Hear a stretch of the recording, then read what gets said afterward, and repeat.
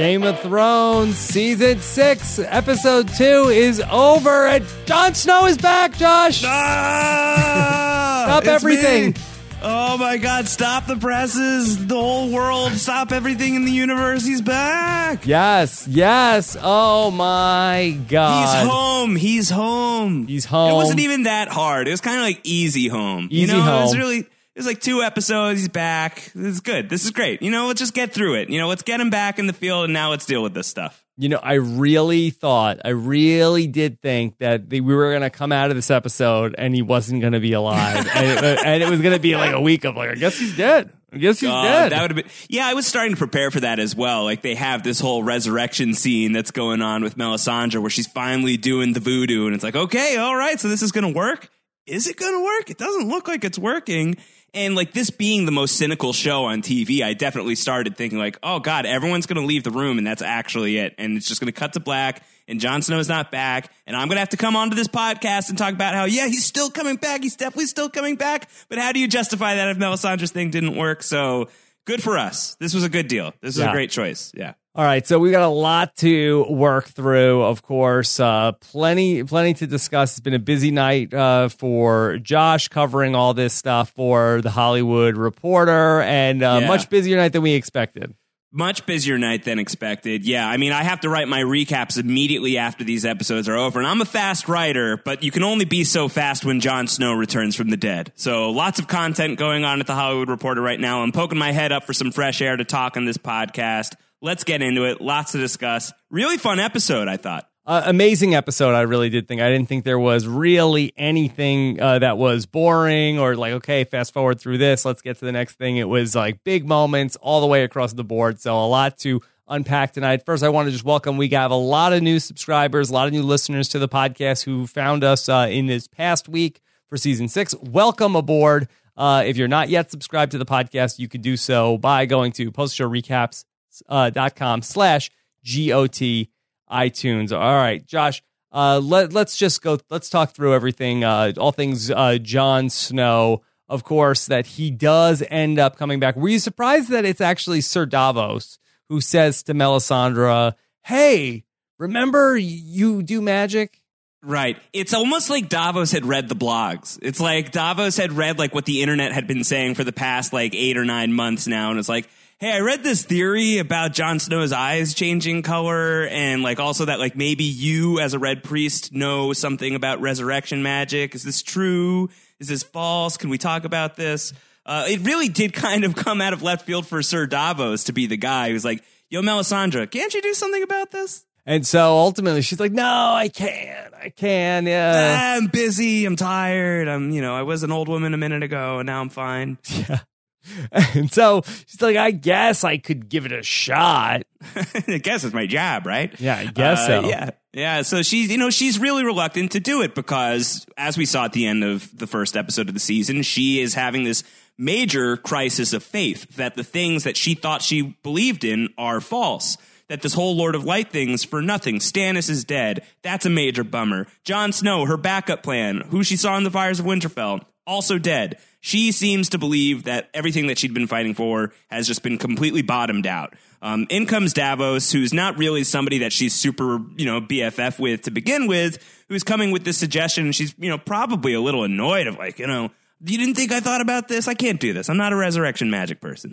But ultimately, she's like, you know what? Worth a shot. Let's give it a whirl. Let's see what's going on. She remembered the Thoros of Myr thing. She gives it a shot, and at first it looks like it doesn't work, but then everyone clears out, and lo and behold, Jon Snow's back. Now, Josh, why was it important for both the show, and I'm not sure if this was, George's vision also for this? Why did Melisandre have to hit rock bottom before Jon Snow could come back? I don't know. I mean, who knows what George's vision is? Nobody knows what George R. R. Martin's vision is until we start reading those next books. But I think for Melisandre to hit rock bottom, it mirrors the Thoros of Myr thing. In Thoros of Myr, I went back and I looked at a little bit of that episode where Melisandre meets Thoros of Myr back in season 3. And he's the Red Priest who brings Beric Dondarrion back to life. And he's done it like 6 times by the time Melisandre meets him. And Thoros of Myr talks about how, like, I never believed in this stuff. I really just didn't buy into any of it. I was doing parlor tricks at carnivals, basically, and I was just, making money on, cheap fire gimmicks. And then my buddy Beric dies in battle, and I'm praying beside him, and I'm saying the words because they're the only thing I know how to do right now, and I'm hoping against all hope that my friend will be okay. And lo and behold, suddenly this man is alive again. And for Thoros, it was like at his rock bottom, it was this moment of pure grief, pure desperation that, that combined with whatever inherent magic he has as a Red Priest brings this guy back to life. And I think you see something similar with Melisandre, that she is at a huge, huge low, doesn't believe in any of this stuff anymore, or at least is questioning all of her beliefs. And I think it's that desperation that must be something that really fuels this magic, that really helps it along, is this fact that this is really the last resort. And I just got to believe it's going to happen. I think it's an act of desperation, and I think you need to be that low for it to work. That was my read on it. What was the significance to you of Ghost sort of waking up first, where he's sort of laying down, he sort of gets up, and then Jon wakes up also after everybody left the room? Is it possible? Did Jon Snow just have stage fright? Because that happens to me also. Yeah, it's like I only feel comfortable waking up in front of Ghost. I am naked. I'm naked right now. It's really cold, so don't judge me. Ghost isn't going to judge me. I can get away. At least let me put some pants on while everybody is gone. No, I think it's interesting because one of the major theories about how could Jon Snow come back to life, and this was much more book-based than show-based, is that Jon, did he warg into Ghost? Did his spirit hop into Ghost for a little while? Is that something that possibly happened? The show hasn't really given us much with that. That's definitely a more prominent factor for Jon in the books, that he may or may not have those abilities that his brother has, that Bran has. But on the show, it's never really been made a big deal out of. I think that I'm going to have to rewatch the episode again to see if there's really anything there. But maybe this lends some credibility to the idea that Ghost and Jon were linked during this, 12, 15-hour period that Jon was dead. So where does Jon Snow go from here? I think that they'll probably have some good news for Jon Snow, where he sort of probably, when he finds his buddies, he'll probably be like, you won't believe this, Thorne, Ollie, all those guys, they're all bad, we took care of that. We got it, we sorted it out. We saw the traitor sign, we locked him up, 1-1 was really great, he smashed this one guy into the wall, it was super cool, you're fine, we got that. It's like, oh. And Jon's gonna be like, oh, thank God I don't have to deal with any of that? Oh, that's great. Yeah, you guys took care of all that? That was great. Oh, you guys are such true bros.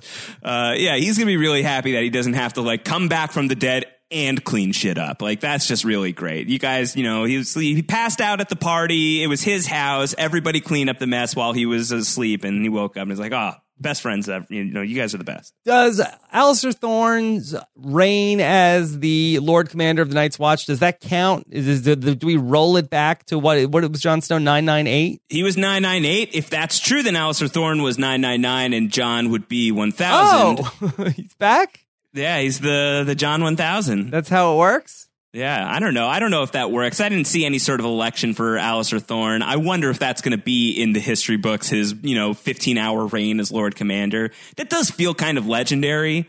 And this is sort of an unprecedented thing that Jon Snow is back alive. That you would kind of be like, if I was Jon Snow in that position, I'd be like, oh, can I be 1000th Lord Commander now? Because that sounds really great. And that's going to be a really fun story to tell the kids. Yeah, that'd be pretty good. All right, well, let's talk about everything else going on here in the north, and then tie it into where Jon Snow goes from here. Because we did have that really great scene. Okay, they're going to, knock the door down. Everybody's going to come in. We see all the wildlings come in. And again, 1-1, the giant completely steals the show. One Direction, baby. Best band in Westeros. He cleans it up. Yeah, that was awesome. That was really great. And that was also kind of a book nod. In the book, before Jon dies, 1-1 is causing all kinds of havoc at Castle Black. And that didn't make it in the season 5 finale. And I was, a little disappointed about that. But I think that this is a little bit of a wink and nod where 1-1 just shows up and just does something freaking awesome. And so then he pulls that one archer off the wall and then just smashes him. Also, Alliser This Thorne, episode was great for giants just smashing people into walls. It was really great.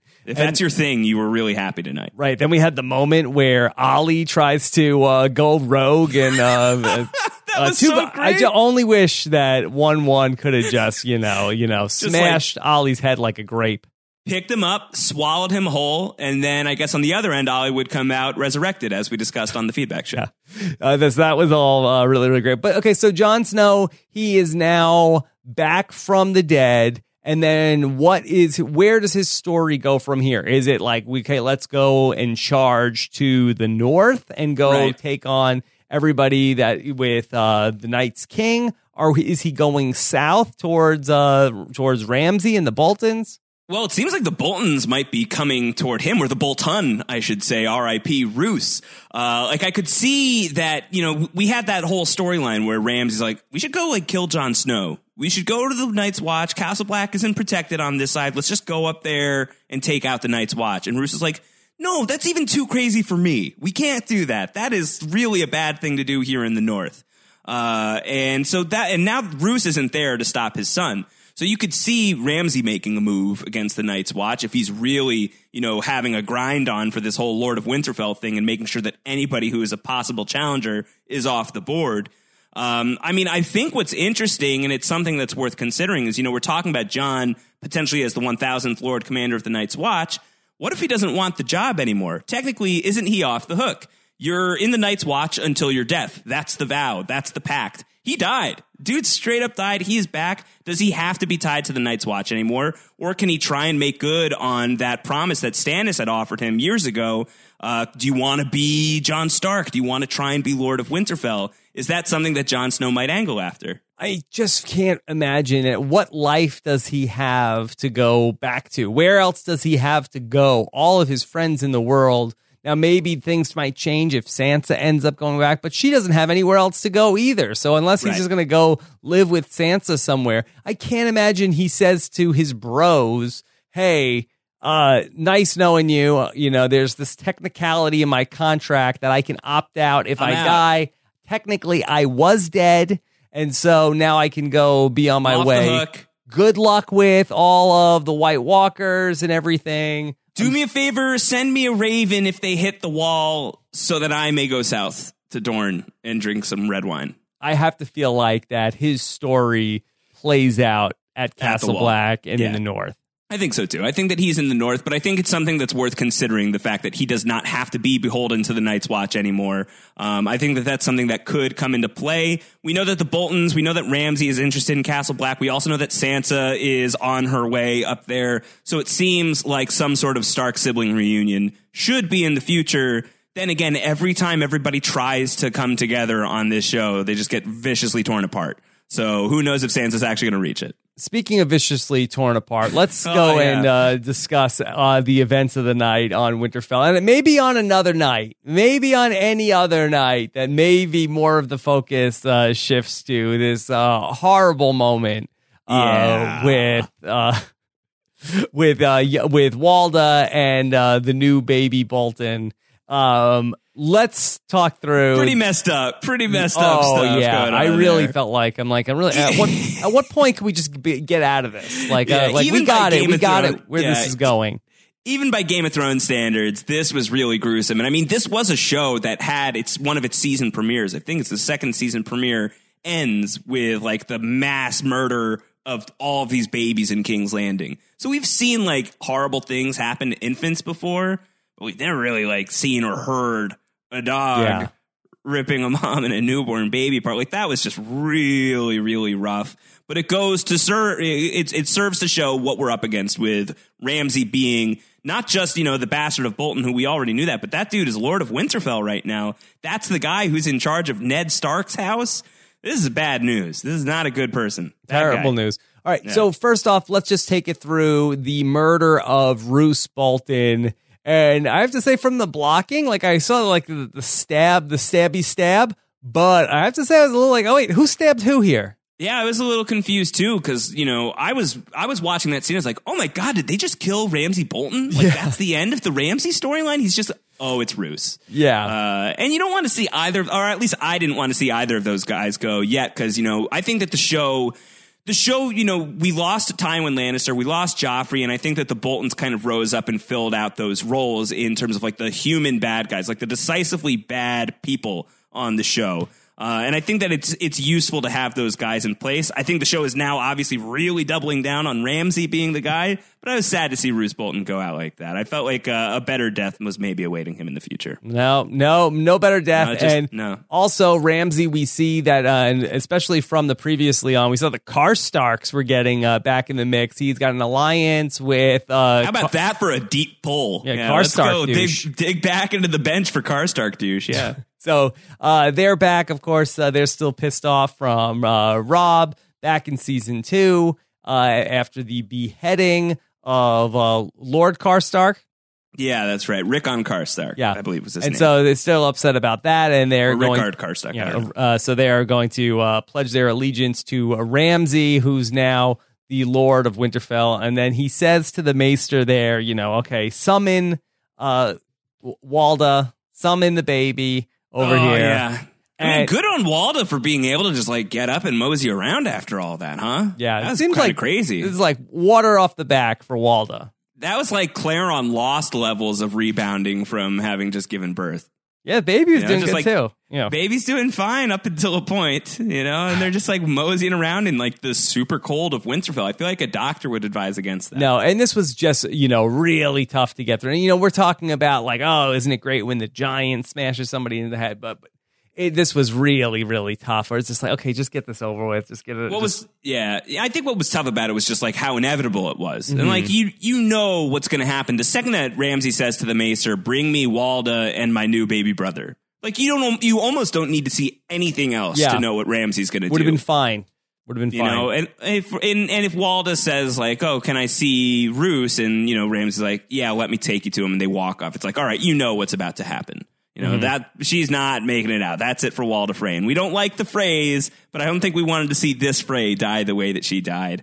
And I feel like it was probably a little gratuitously brutal. And I do think on another night when Jon Snow is not coming back from the dead, this would be a really, really big focus. But there's a lot of business to talk to tonight. Yeah, too much to talk about. What's going on? A lot going on. We also, speaking of Starks that are back, that got a haircut, Bran is back. Yeah, Bran is back. He did get a haircut, and he's so tall. Why did Bran get a haircut? I don't really understand that. Who does that? The Three-Eyed Raven? Yeah, I think Mira? that, they've got a really great service. Yeah, Hodor's really good at it. No, it's Willis? Those branches they just go and they cut around the hair. Edward Scissorhands? They're really good. Edward Tree Hands. Yeah, right around the ears. They've got a really good way of doing it. Okay. So now we have this storyline where Bran is with the Three-Eyed Raven, and they are able to travel through space and time and bounce around and appear. They get to be, I guess, ghosts. I mean, based on what we saw in the flashback, that he doesn't seem like, and he can interact with the character. It seems like that they can see through him, but he's able to travel through. And we saw a young Ned Stark at Winterfell, with his brothers and Ned Stark's sister. Yeah, Lyanna. Let's not bury the lead here. Uncle Benjen. Benjen's back, too. Benjen's back. This is a big deal.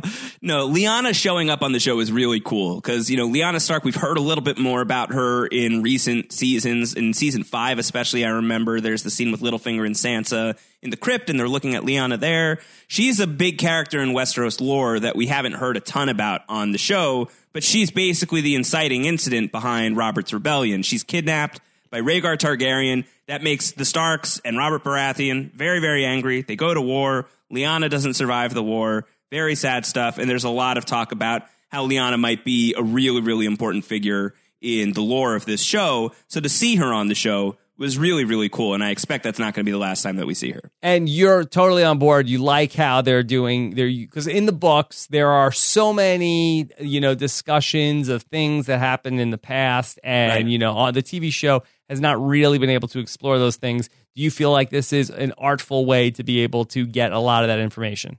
100%, because I think it really ties into Bran's abilities. Bran's his whole thing, he's been going to warging school, he's going to green skiing school, he's going, he's at the knee of the Three-Eyed Raven who's supposed to be teaching him how to do all of this stuff that he promised in the visions all the way back in season 1. Come find me, I'll teach you some cool stuff. So Bran took a season off. It seems like he knows some cool stuff now. So it works really well with where Bran should be at in the story. And as a result of it, as an offshoot, we get to see some really awesome pieces of Westeros history. I hope that this happens a lot. Bran could be parked underneath that tree going through the past for every single episode this season, and I would be a happy man. Yeah, you just want to bounce around, quantum leap through Westeros. That's all I need from the Bran story this season is for him to just have eyes on all of these events from the past. I think it would be really cool.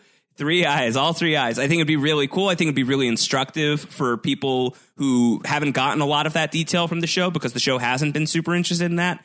But a lot of it's really important. And so now is a time that you can get it on the show in a way that really makes sense with the narrative. I loved it. I thought the brand stuff this week was fantastic. So then also we find out the young Hodor. Young Hodor. Named Willis. Young little Willis. Yeah, Willis. Who knew? Well, this was a shock to me because I didn't think that it was like that Hodor was like some sort of like Hector Salamanca where ding, ding, ding. Yeah, I thought that Hodor was always like Hodor. This seems like a much more different Hodor.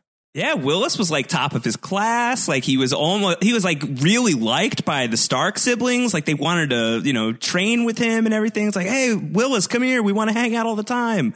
They wanted to be best friends with Willis. Willis was the cool kid. And obviously something happened and we don't know what that is. We don't know what happened to him. I know. Yeah. I mean, you don't think that maybe could Hodor just be going through the motions? Is he sort of like pretending to not be able to talk? Oh, man, is it possible that he's like Kaiser Soze and this whole time we're going to see that Hodor has been the master manipulator behind the scenes? Well, then at the end where he's like, all right, fine. I could talk the whole time. I just didn't want to. Didn't want to. Felt like. No, I think obviously something bad happened to Hodor. Whether or not we see it, I don't know. But yeah, he could talk, he could whistle, he could do all of this stuff. And suddenly he couldn't. And suddenly he started calling himself Hodor. And I have no idea why. It was a fun moment to see Hodor in the past. I do wonder how important it is or if it was just a detail. Mira Reed is not really too happy to be up there either. She's like, Would you be happy, go Robert? now? Yeah, I mean, like she went all this way. Her sibling blew up horribly in front of her very eyes. She's got like no purpose here. Yeah, well, she doesn't either. So she doesn't know either. She's like, why am I here? Can I go back to hanging out with Howland Reed now? Can I be a Krannig woman again? Yeah. No, she's just stuck here. And even the Child of the Forest is like, you have to stay. You can't go. Bran really needs you. You're going to be important. Just trust the process. You just have to hang out for a little while longer. But I've been invisible for a season. Yeah, I'd be like, but you could take off if you want to. That's fine. If you want to beat the traffic back to the wall, that's fine. Right. No, but the Child of the Forest says, like, you're going to be important. He needs you out there. And, she looks at, like, the vast expanse of the North, and you got to imagine, some bad White Walker business could be headed Bran's way, and Bran will need all the able-bodied people he can get.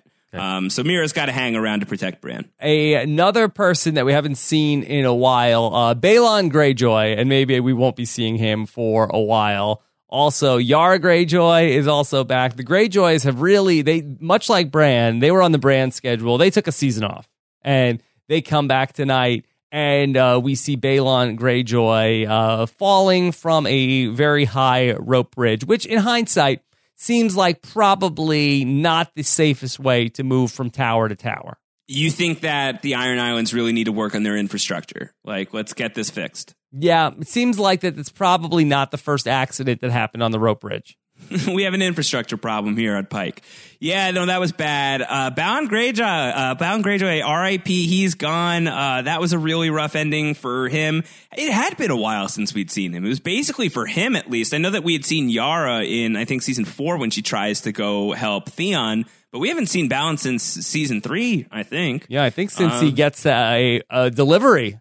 Yeah, a gift in the box. Yeah, he got that, and then we just hadn't seen him in a very long time, and now we will not be seeing him again. What did you think of that scene where he gets Emperor Palpatine off the bridge? Which, once again, is just a thing that's been happening on this show. I'm loving that trend. Yeah, of guys just getting going and throwing bad guys from great heights is just wonderful.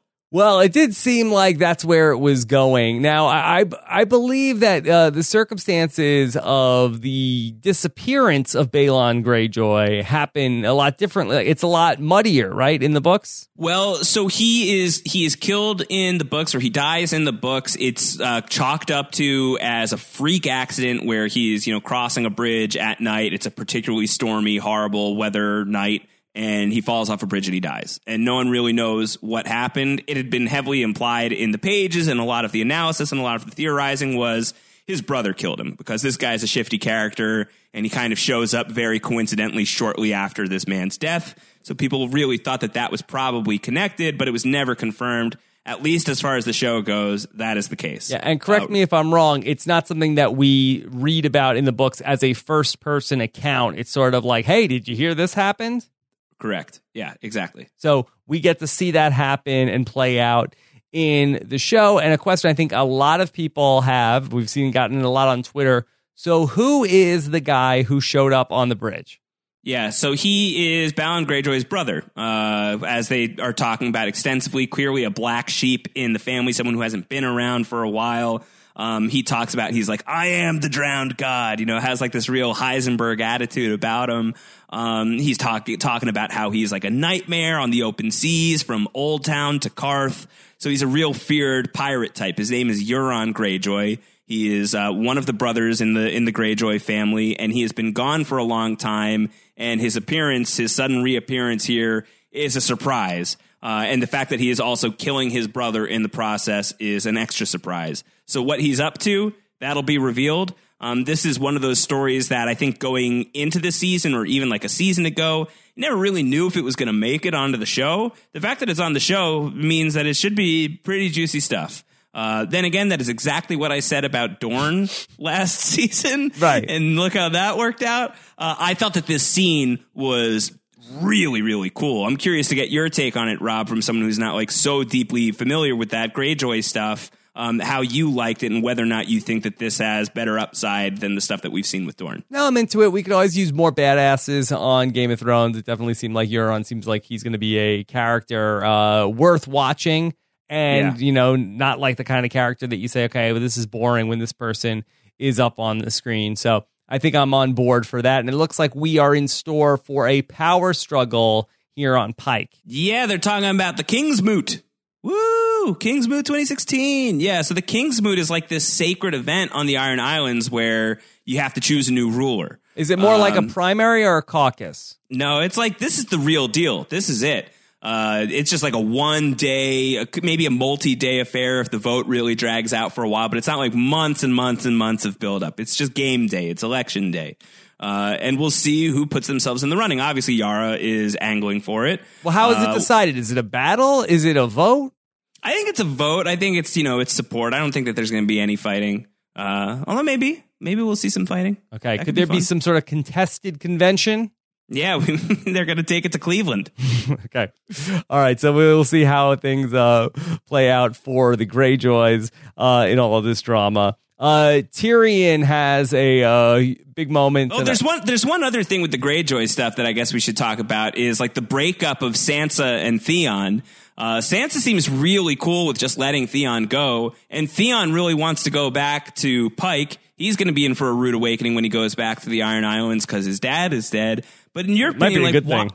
Why do you think Theon wants to go back there? Like, he's not down with taking the black? I feel like that was a better option for him. Yeah, it feels like he's really beating himself up of like, you'll be forgiven. I don't want to be forgiven. I need to go back. I haven't been punished enough. I need to go back to my parents or go back to my dad so I can get yelled at even though he hates me. He hates me so much. So, I don't really understand Theon's motivation. Yeah, I don't know. It seems like a bad call.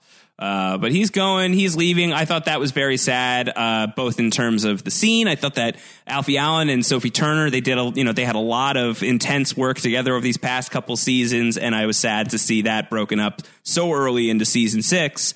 I really thought that would have been a great combo to have him in the mix with Podrick and Brienne and Sansa, but obviously he's got his own agenda right now. Do you feel like it'll be a while before we see Theon again? No, I think we're going to keep Theon involved. I feel like that he's probably the conduit, the character that we know about that keeps that Greyjoy story relevant. He's almost like Jaime and Dorne, I think, when he gets back to Pike.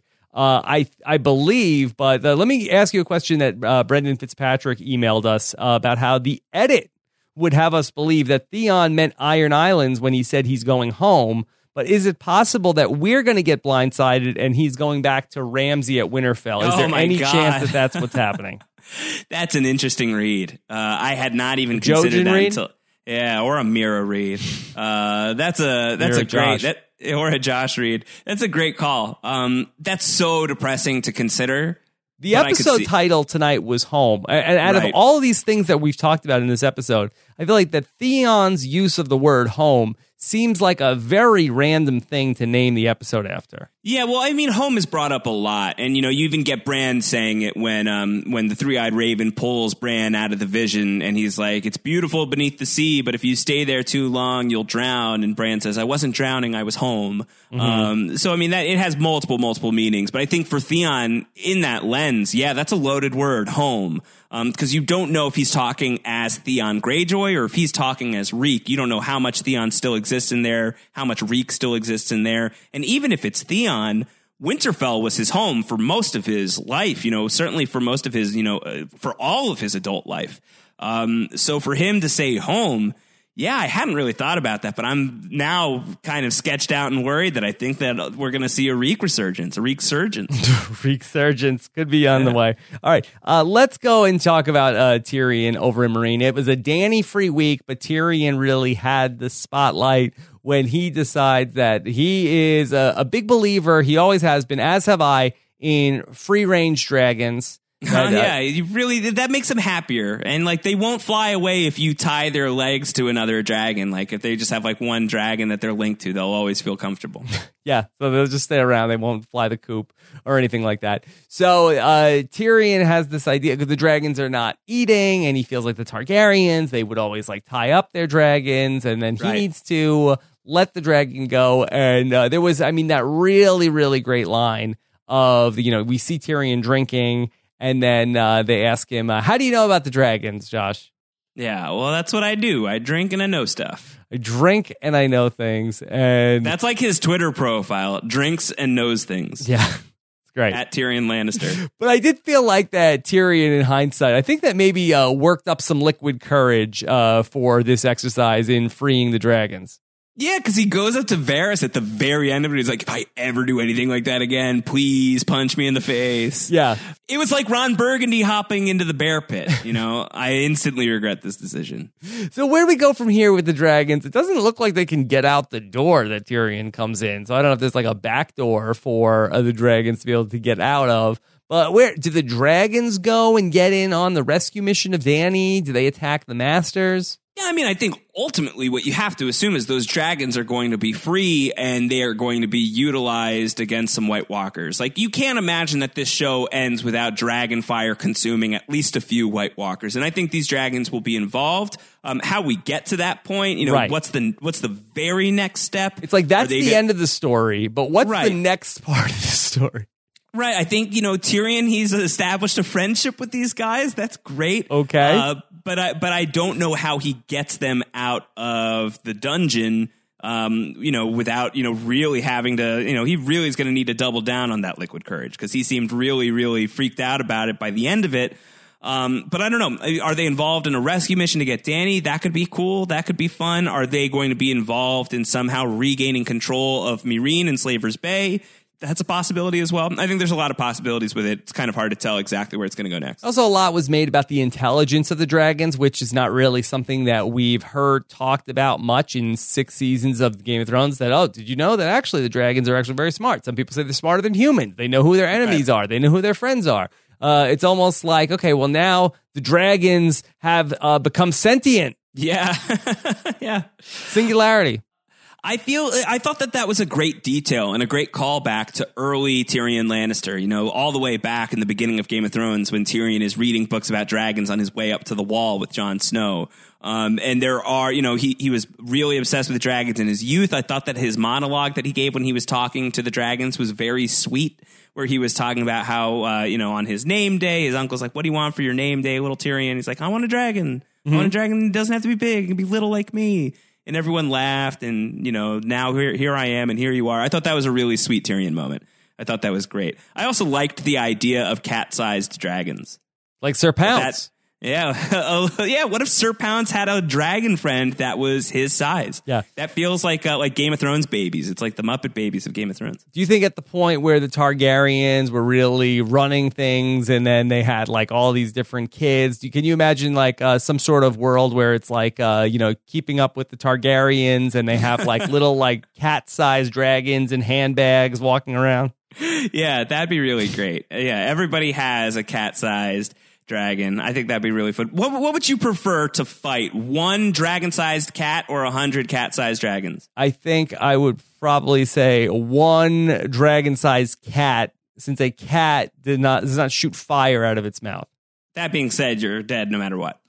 Probably. I'm a mouse. Yeah, at that point. This isn't like the horse-sized duck, duck-sized horse thing. I feel like either way, like the giant cat is probably going to eat you. Like, yeah, the cat is 1-1, and I am the man that is smashed against the wall.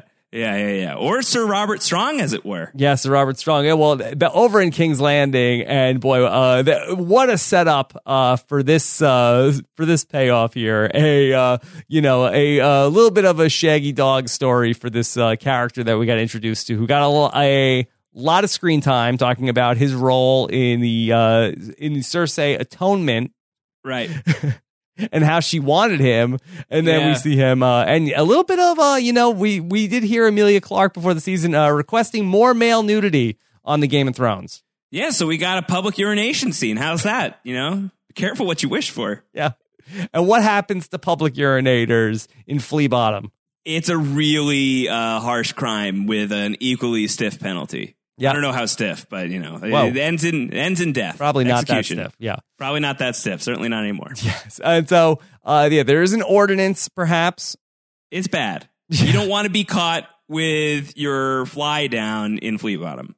That's right, and so you get surpounced upon by Robert Strong, who is just waiting for anybody who is either A, bad-mouthing Cersei Lannister, or B, peeing in public. He hates it. So he really shuts that down. It's a strong stance on public urination. Yeah, and we have the return of Tommen, who that we have not seen in quite some time. And he's back, and we see him in the Sept with Jaime, and he's sort of like talking through it about after we see Cersei, she wants to come to Marcella's funeral. She's not allowed. She has to stay in the Red Keep. That's on Tommen's order. He's worried, man. I mean, things are really, the fit is hitting the shan for this kid. And it's, his wife is locked up. His mom got locked up, and she had to go through this horrible traumatic thing to get out of there. He's really worried that she could get locked up again. So he's just freaking out. And as he admits to both of his parents in this episode, he's like, I have no idea what I'm doing.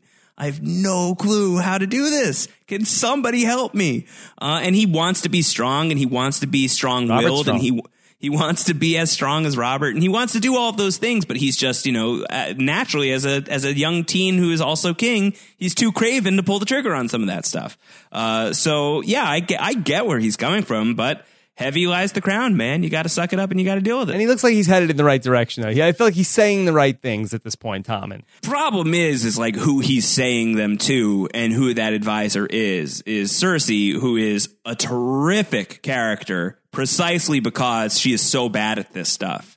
And her power grabs and her idea of how to gain control, you got to imagine comes, paired with lots of severed heads, lots of blood on the streets of King's Landing, lots of backstabbing, lots of plotting, lots of manipulating. And as we saw with what happened to her with the Walk of Shame, not a lot of consideration for consequences. So I think for him to be coming to her and saying all the things that he's saying, that's great. But I think that the person that he's saying them to, I'd be really worried about putting all my chips in Cersei's corner and betting on that. I feel like that's a bad bet. Yeah. Now, I'm really fascinated by what's going on now between the Lannisters and everything with the High Septon, and we see the High Septon. Oh, look at you. You're into the High Sparrow thing finally. Yeah, the High Sparrow. And I really feel like that this is pretty interesting what's going on here, because now Jaime is involved with him. Now, I don't know the politics of George R.R. Martin, but is it possible that the battle between the High Sparrow and specifically Cersei,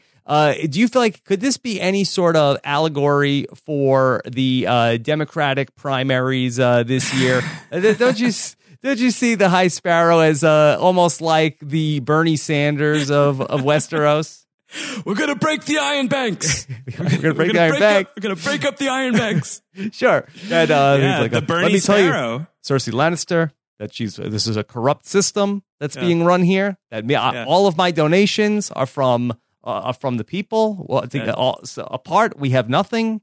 Together, small donations. Yeah. Very small donations.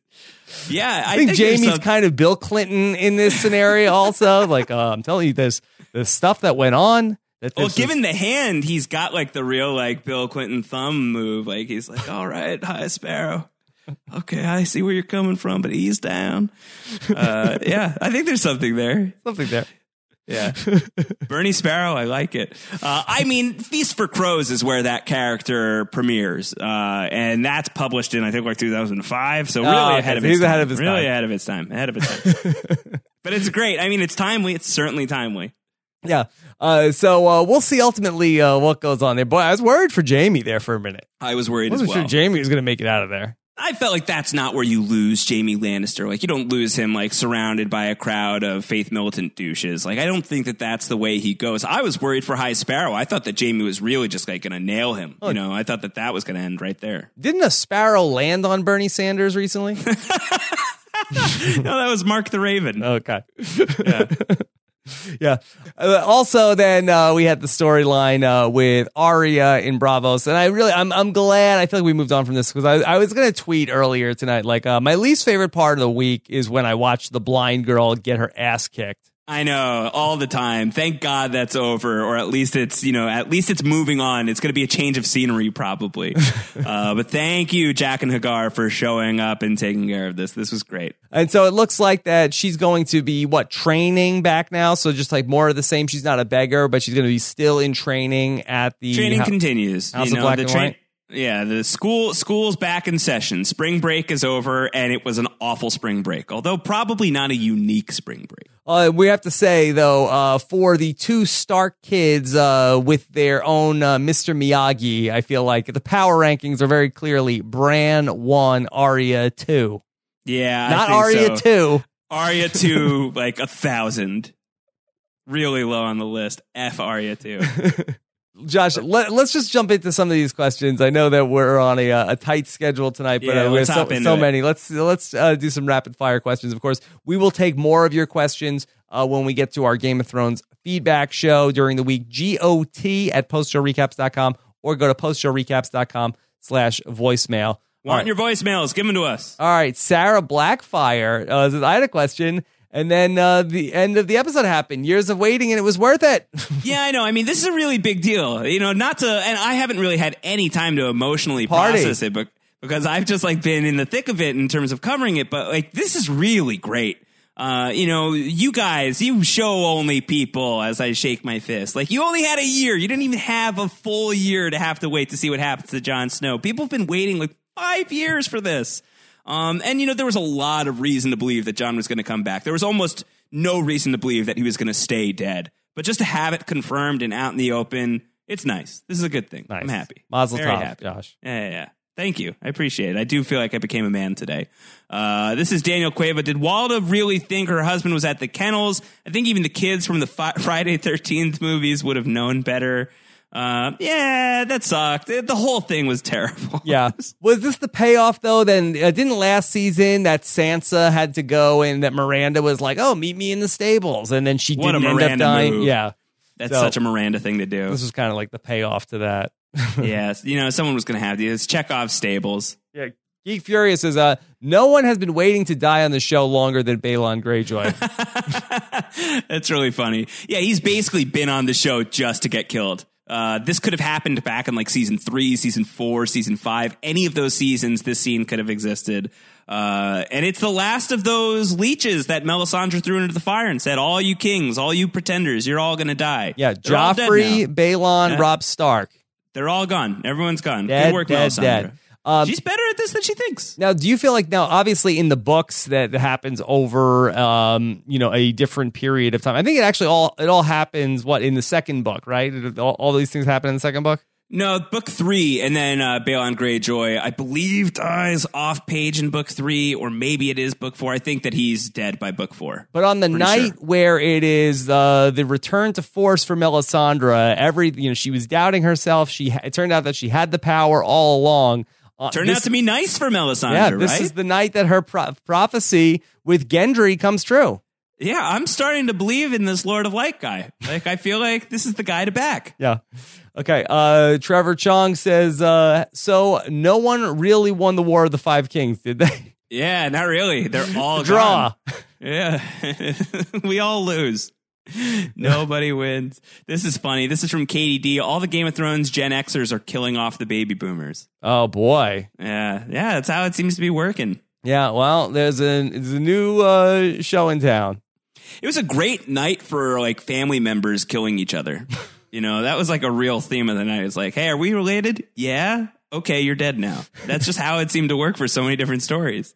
Yeah, very Game of Thrones. Andy Kim says, can we still consider Jack and Hagar an ally to Arya? What kind of friend takes away your eyes and holds them ransom? I don't know. I mean, I wouldn't call him a friend. You know, I do think an ally is a very different thing from a friend. I think that he is a mentor. He is a teacher. He's trying to instill some lessons in her. And this is tough love. It's tough love in the training. You know, it's boot camp. It's blind boot camp. Yep. And I think that, you know, it all fits with what he's trying to do. You know, it's not like you can't just like give them everything they want if you want to turn them into faceless assassins. You really got to make them work for it. He did help her out of a tight spot at Harrenhal also. Yeah, that's true. Okay. That's true. What we do? 2 more questions? Yeah, let's do a couple more. Okay. This is from R. Philly. Can I get a shout out to my boys, Rhaegal and Viserion? Poor bastards get a showcase episode and still get called the other dragons. Yeah. I remember Rhaegal and Viserion. That's not too hard of a pull for me. Okay. It was a great night for them. Very happy for them.